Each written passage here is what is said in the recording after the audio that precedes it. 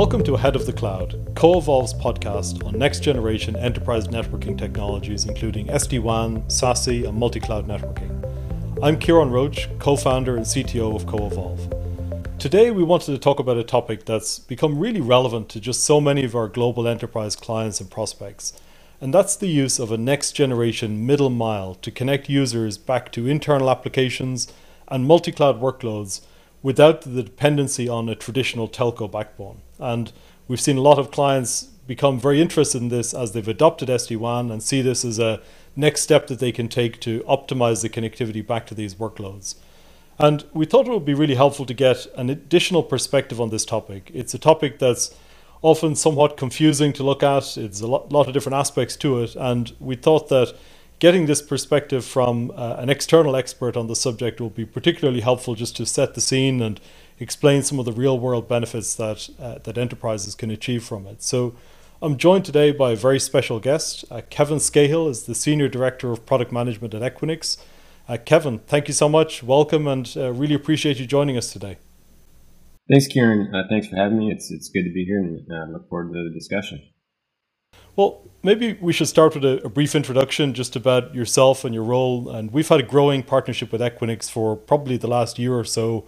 We've already seen that result in some great benefits for our clients in terms of the joint solutions that we've put together. So maybe you could start with just sharing that bit of background about your role at Equinix and the key areas that you focus on there.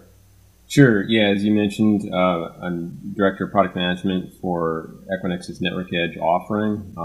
It's all about delivering a service that enables our customers to easily select, deploy, and connect virtual network functions in real time. So just working on building that business up, developing new capabilities for the platform, including new vendors that we bring to our marketplace.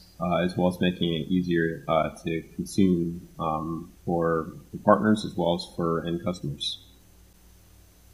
Great. Well, thanks again, Kevin, for being with us. And I think that background will really help to add some additional perspective into the topic today.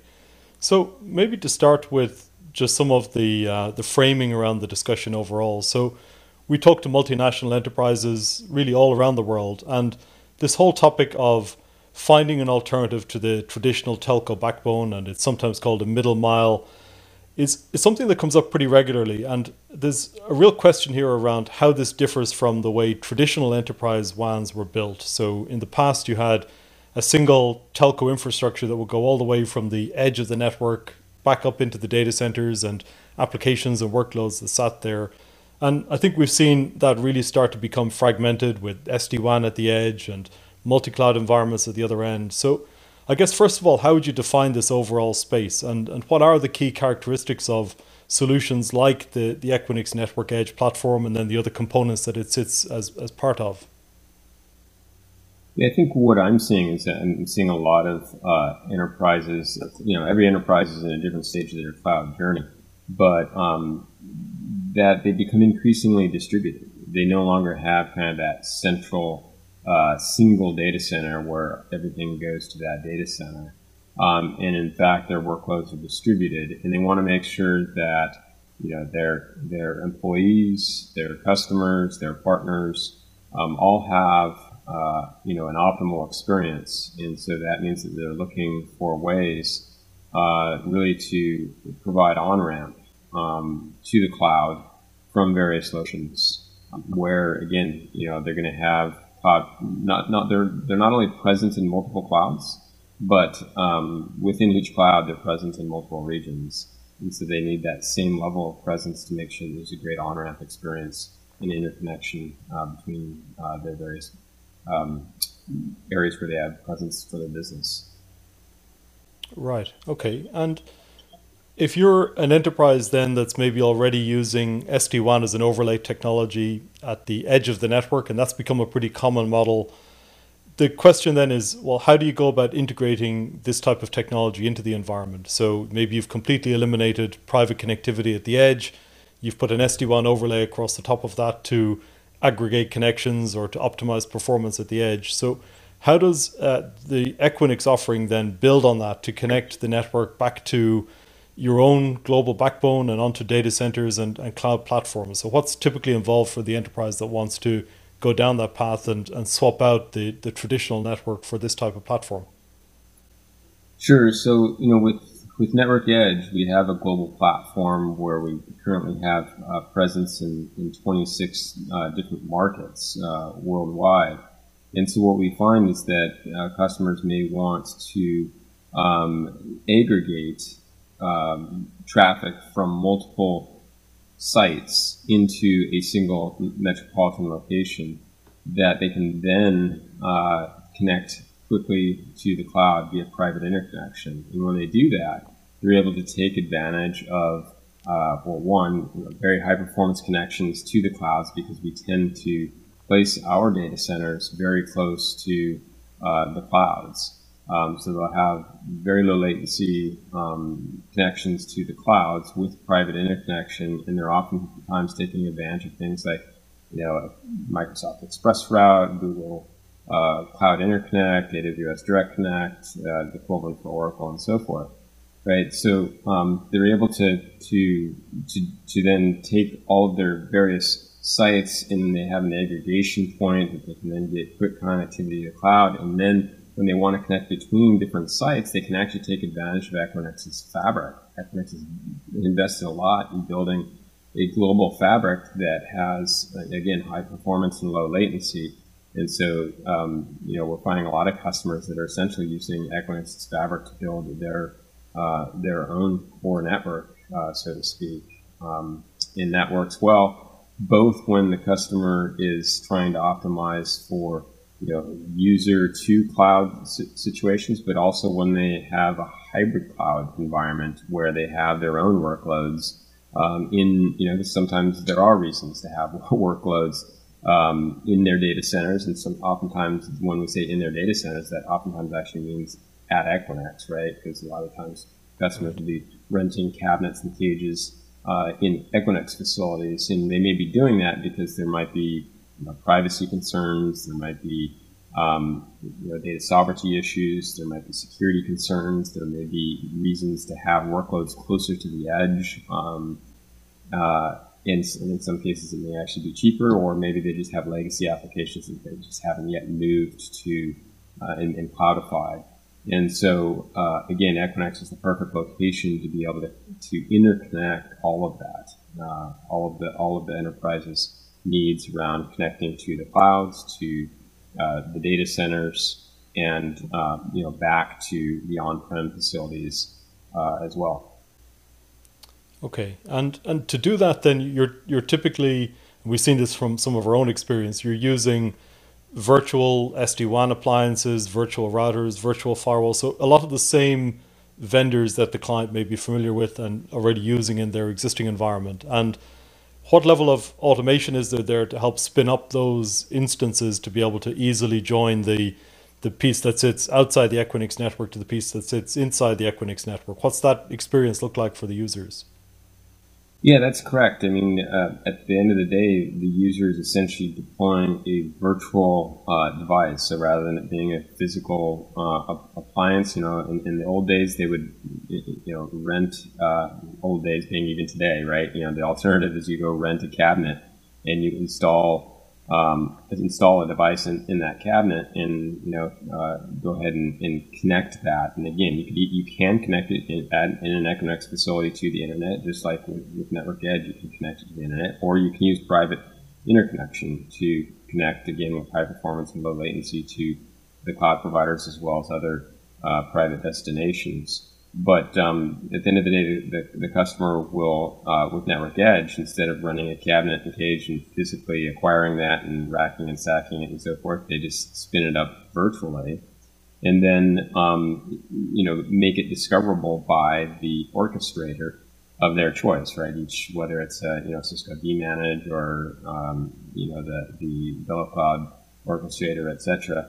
Then it becomes part of that SD-WAN network and is managed through that orchestration engine.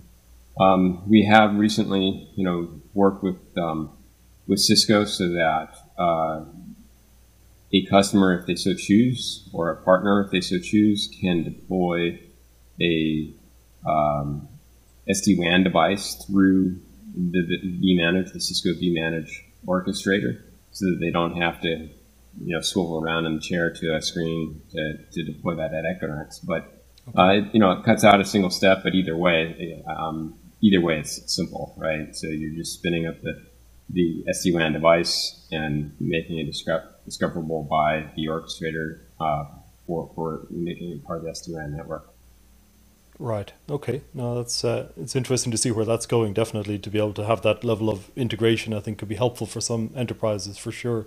And for enterprises that are not already using services deployed in your own data centers, they're not renting cabinets or rack space in those environments. Are you seeing enterprises kind of start from square one and gaining benefits from the network edge and the fabric product, even if they don't have that existing footprint? And I guess if you are seeing that, why are they typically doing it? Are they doing it for performance reasons, commercial reasons, simplifying their environment if it's multi-cloud, or what are the typical use cases you see there? Yeah, absolutely. A lot of our network edge customers are brand new to Equinix. And so they're coming to Equinix to deploy virtual network functions, again, because they're on their cloud journey. And, particularly as they start to go to more than one cloud, they may want to be able to optimize the routing between those clouds. Even if it's a single cloud, again, they oftentimes want to take advantage of that private interconnection to be able to get to the cloud destinations via, again, things like Direct Connect. In other use cases, customers are just establishing more presence, right? They want to do business in another geographic location. And so they want to make sure that, again, their employees, their partners, their customers all have a good experience. So rather than tromboning traffic back to their existing sites, they want to make sure that they have a presence in one of those geographic locations where, again, they can be on-ramped to their cloud workloads. And again, when an enterprise deploys a cloud workload, if they're going to be a global company, they're going to have workloads in multiple regions within those clouds. So again, you don't want to trombone the traffic. You just want to be able to let, a European customer, based out of Paris, they should be able to go, to the cloud workloads in Paris, as opposed to having to, come back to the US, for example. The other is just agility. Right. I mean, at the end of the day, the reasons customers want to use virtual network functions over physical is just like it's so much quicker, right? The exercise of doing it physically, and having the discussion about renting space and power, and then getting the Gantt chart out around, when are we going to order it? When's it going to be there? When's it going to pass through customs? Who's going to rack stack? Are we going to, use services to rack and stack it, or are we going to fly somebody out to do that? Apply the configuration, monitor it, etc. Like that's all on the customer if they're doing a physical deployment. Whereas if they're doing a virtual deployment, they could literally decide now and minutes later have that virtual device deployed. And so it comes with a fair amount of business agility and time to market. As an example, we had a large manufacturer that is looking to they're actually doing a spin-off here in a few months, and so they were originally planning a physical network for that new spin-off, but due to supply chain shortages, they couldn't do it, and they were really concerned about how are they going to meet the deadline for this. And when they learned about network edge capabilities, the temperature came way down, and so they're now moving forward with a virtual deployment, so they can get that network going, and then they can spin the company out on schedule without interrupting the business objectives there. So yeah, at the end of the day, virtual deployments bring a lot of agility and time to value. Right. And I think we've certainly seen that in some of our global deployments with hardware and the challenges that come with that. And I think what's interesting then is also the platform that this allows the enterprise to be plugged into. Then sort of the day two scenario, you can spin virtual equivalents of hardware out very quickly, but then being plugged into what is then effectively a software defined backbone instead of the very rigid static backbones that they would have had through a telco environment in the past. That's obviously quite a difference then as well in terms of the agility and flexibility that that provides. And just as you would need to plan for long lead times in hardware in the past, the same was true with circuits, and upgrades were a big concern, and making those sort of changes really required a lot of planning in the traditional network. So with this sort of flexible software defined platform, what do you see enterprises doing differently that maybe they just weren't able to do before, or wasn't feasible given the timescales or other constraints that they might have had? And in some respects, I think that level of agility enables a bit of experimentation, that they're able to try things out and do that, try things out a little bit in real time. And some of that is just around how they build HA and resilient architectures, right? So they would typically deploy multiple devices in a given metro, but then another metro nearby, like maybe they're deploying in Dallas, and so then they deploy a couple of virtual devices for HA there, but then they might deploy a couple of virtual devices in Chicago and maybe a couple of virtual devices in Dallas, and those may be needed for on-ramp in each of those locations, but they're also become resilient options when they start connecting between Chicago, Dallas, and Washington, D.C. So like, hey, if something were to happen here, could my customers and employees in one location get routed into a different site? Even if it's not necessarily the network down, it might be maybe the workloads are down, and they need to have access to, different way to get to those workloads. So yeah, it just provides a lot of flexibility for our customers, and again, they're able to prove this out fairly quickly, right? It's not like I say, it's not as much of a Gantt chart exercise, although that all that said, planning is really important. Right. Yeah. No, absolutely. And speaking of that sort of overall solution perspective, then this is obviously a very powerful platform that enterprises can get a lot of value out of. A lot of enterprises will have this plus some other components in their network, maybe an SD-WAN layer, the connectivity at the edge, and so on. So in the deployments that you've seen, what do you see as the role of integrators, managed service providers? This is a space that we've become heavily involved in the last year or so, as just the interest level has really spiked in this whole space. But what sort of value add do you see partners like that providing in this overall mix? The outcomes can be great if you can get there, but are clients typically working with those types of partners as well to extract the maximum amount of value there, or what sort of model are you seeing emerge? Yeah, I mean, I see a ton of value for partners coming in and providing those integration services. At the end of the day, the partners are an end customer's trusted advisor in their journey. Every customer is is going to be different, going to have something unique in their environment. They're at a different stage in their digital transformation journey, and a partner can come in and help them through that, leveraging experience from many other deployments that they've done, and so it just increases success, because while it's quick and easy to deploy virtual services, at the end of the day, architecture matters, and so having an integrator come in and provide those planning, design, and implementation services really helps ensure both the success, but also the time to value of what the customer is ultimately trying to achieve.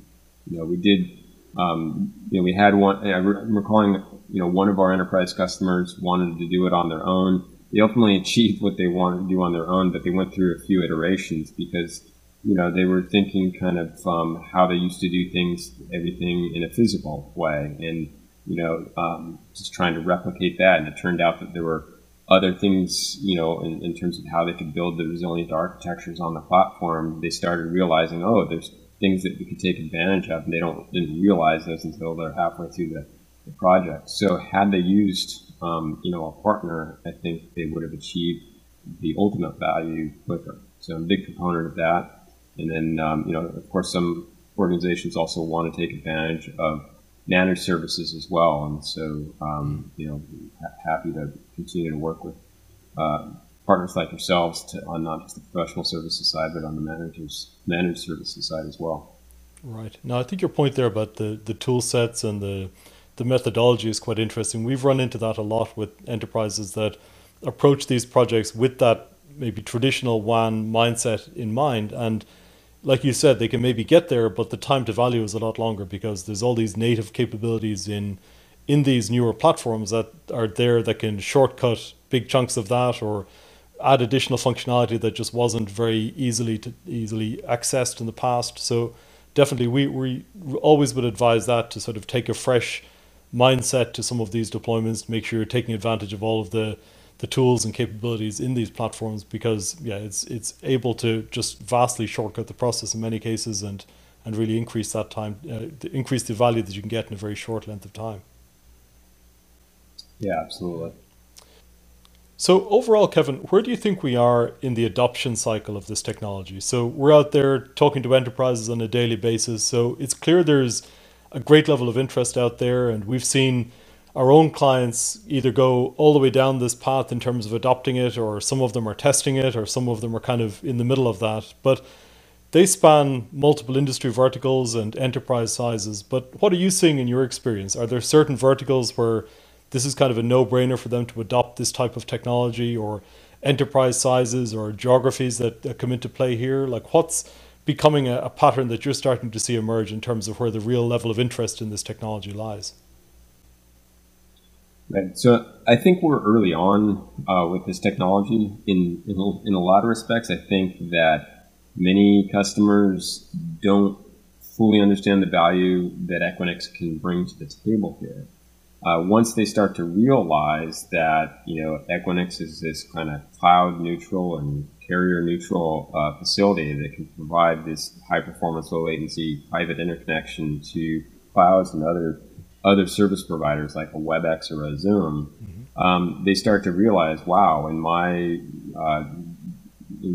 digital journey, that Equinix can provide a ton of value for us. Frankly, regardless of whether they're deploying physically or virtually, we can provide a ton of value. But then, I think Network Edge is just proving that a virtual deployment, particularly if you have no presence at Equinix today, a virtual deployment is an easy way to start taking advantage of all of that platform value that Equinix brings to the table, right?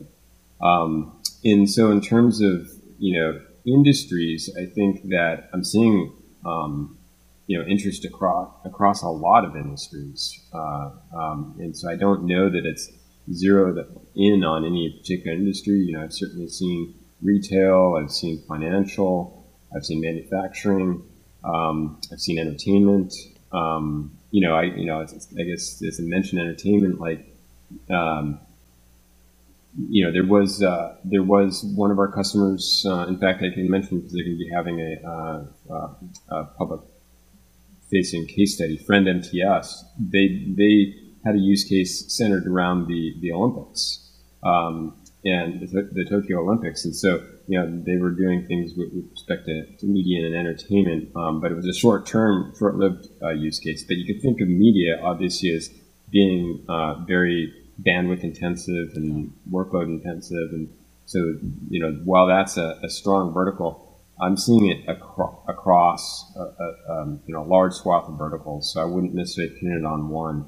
In terms of company size, certainly when customers become multi-cloud, then it's a no-brainer that using Equinix is probably in your future to help optimize multi-cloud networking.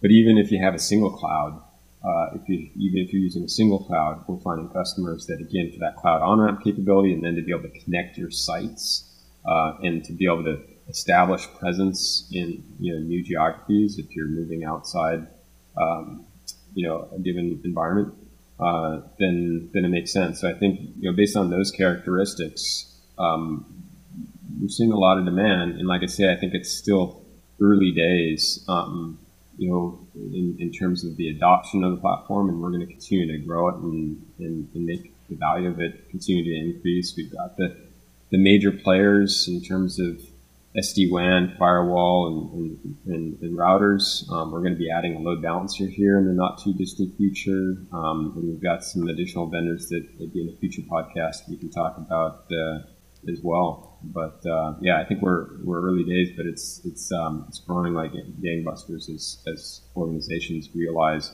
how they can leverage it to optimize their digital transformation journey. Right. Okay. Well, we'd certainly agree with that we're seeing just the interest level really spike in this, and a lot of enterprises that are having their eyes open for the first time to the value that this can unlock and the sort of alternative operating model that can be enabled by it. So yeah, we're definitely interested in seeing where this progresses, and we definitely see it as a big part of our overall telco independent approach. Having that neutrality around the connectivity all the way from the edge back into those cloud workloads and so on. And I think this is a really big part of it. So, Kevin, thank you so much for joining us today. Your perspectives have been really helpful here. I hope our listeners have found it valuable. And as always, we're available here if anybody would like to learn more about the topic or ask any follow-up questions. And yeah, please feel free to reach out to us. But yeah, thank you again, Kevin. I really appreciate it, and look forward to speaking to you soon. Yeah, thank you. It's been my pleasure. I appreciate the opportunity to come on and talk with you, and appreciate the partnership. Great. Thank you. Take care.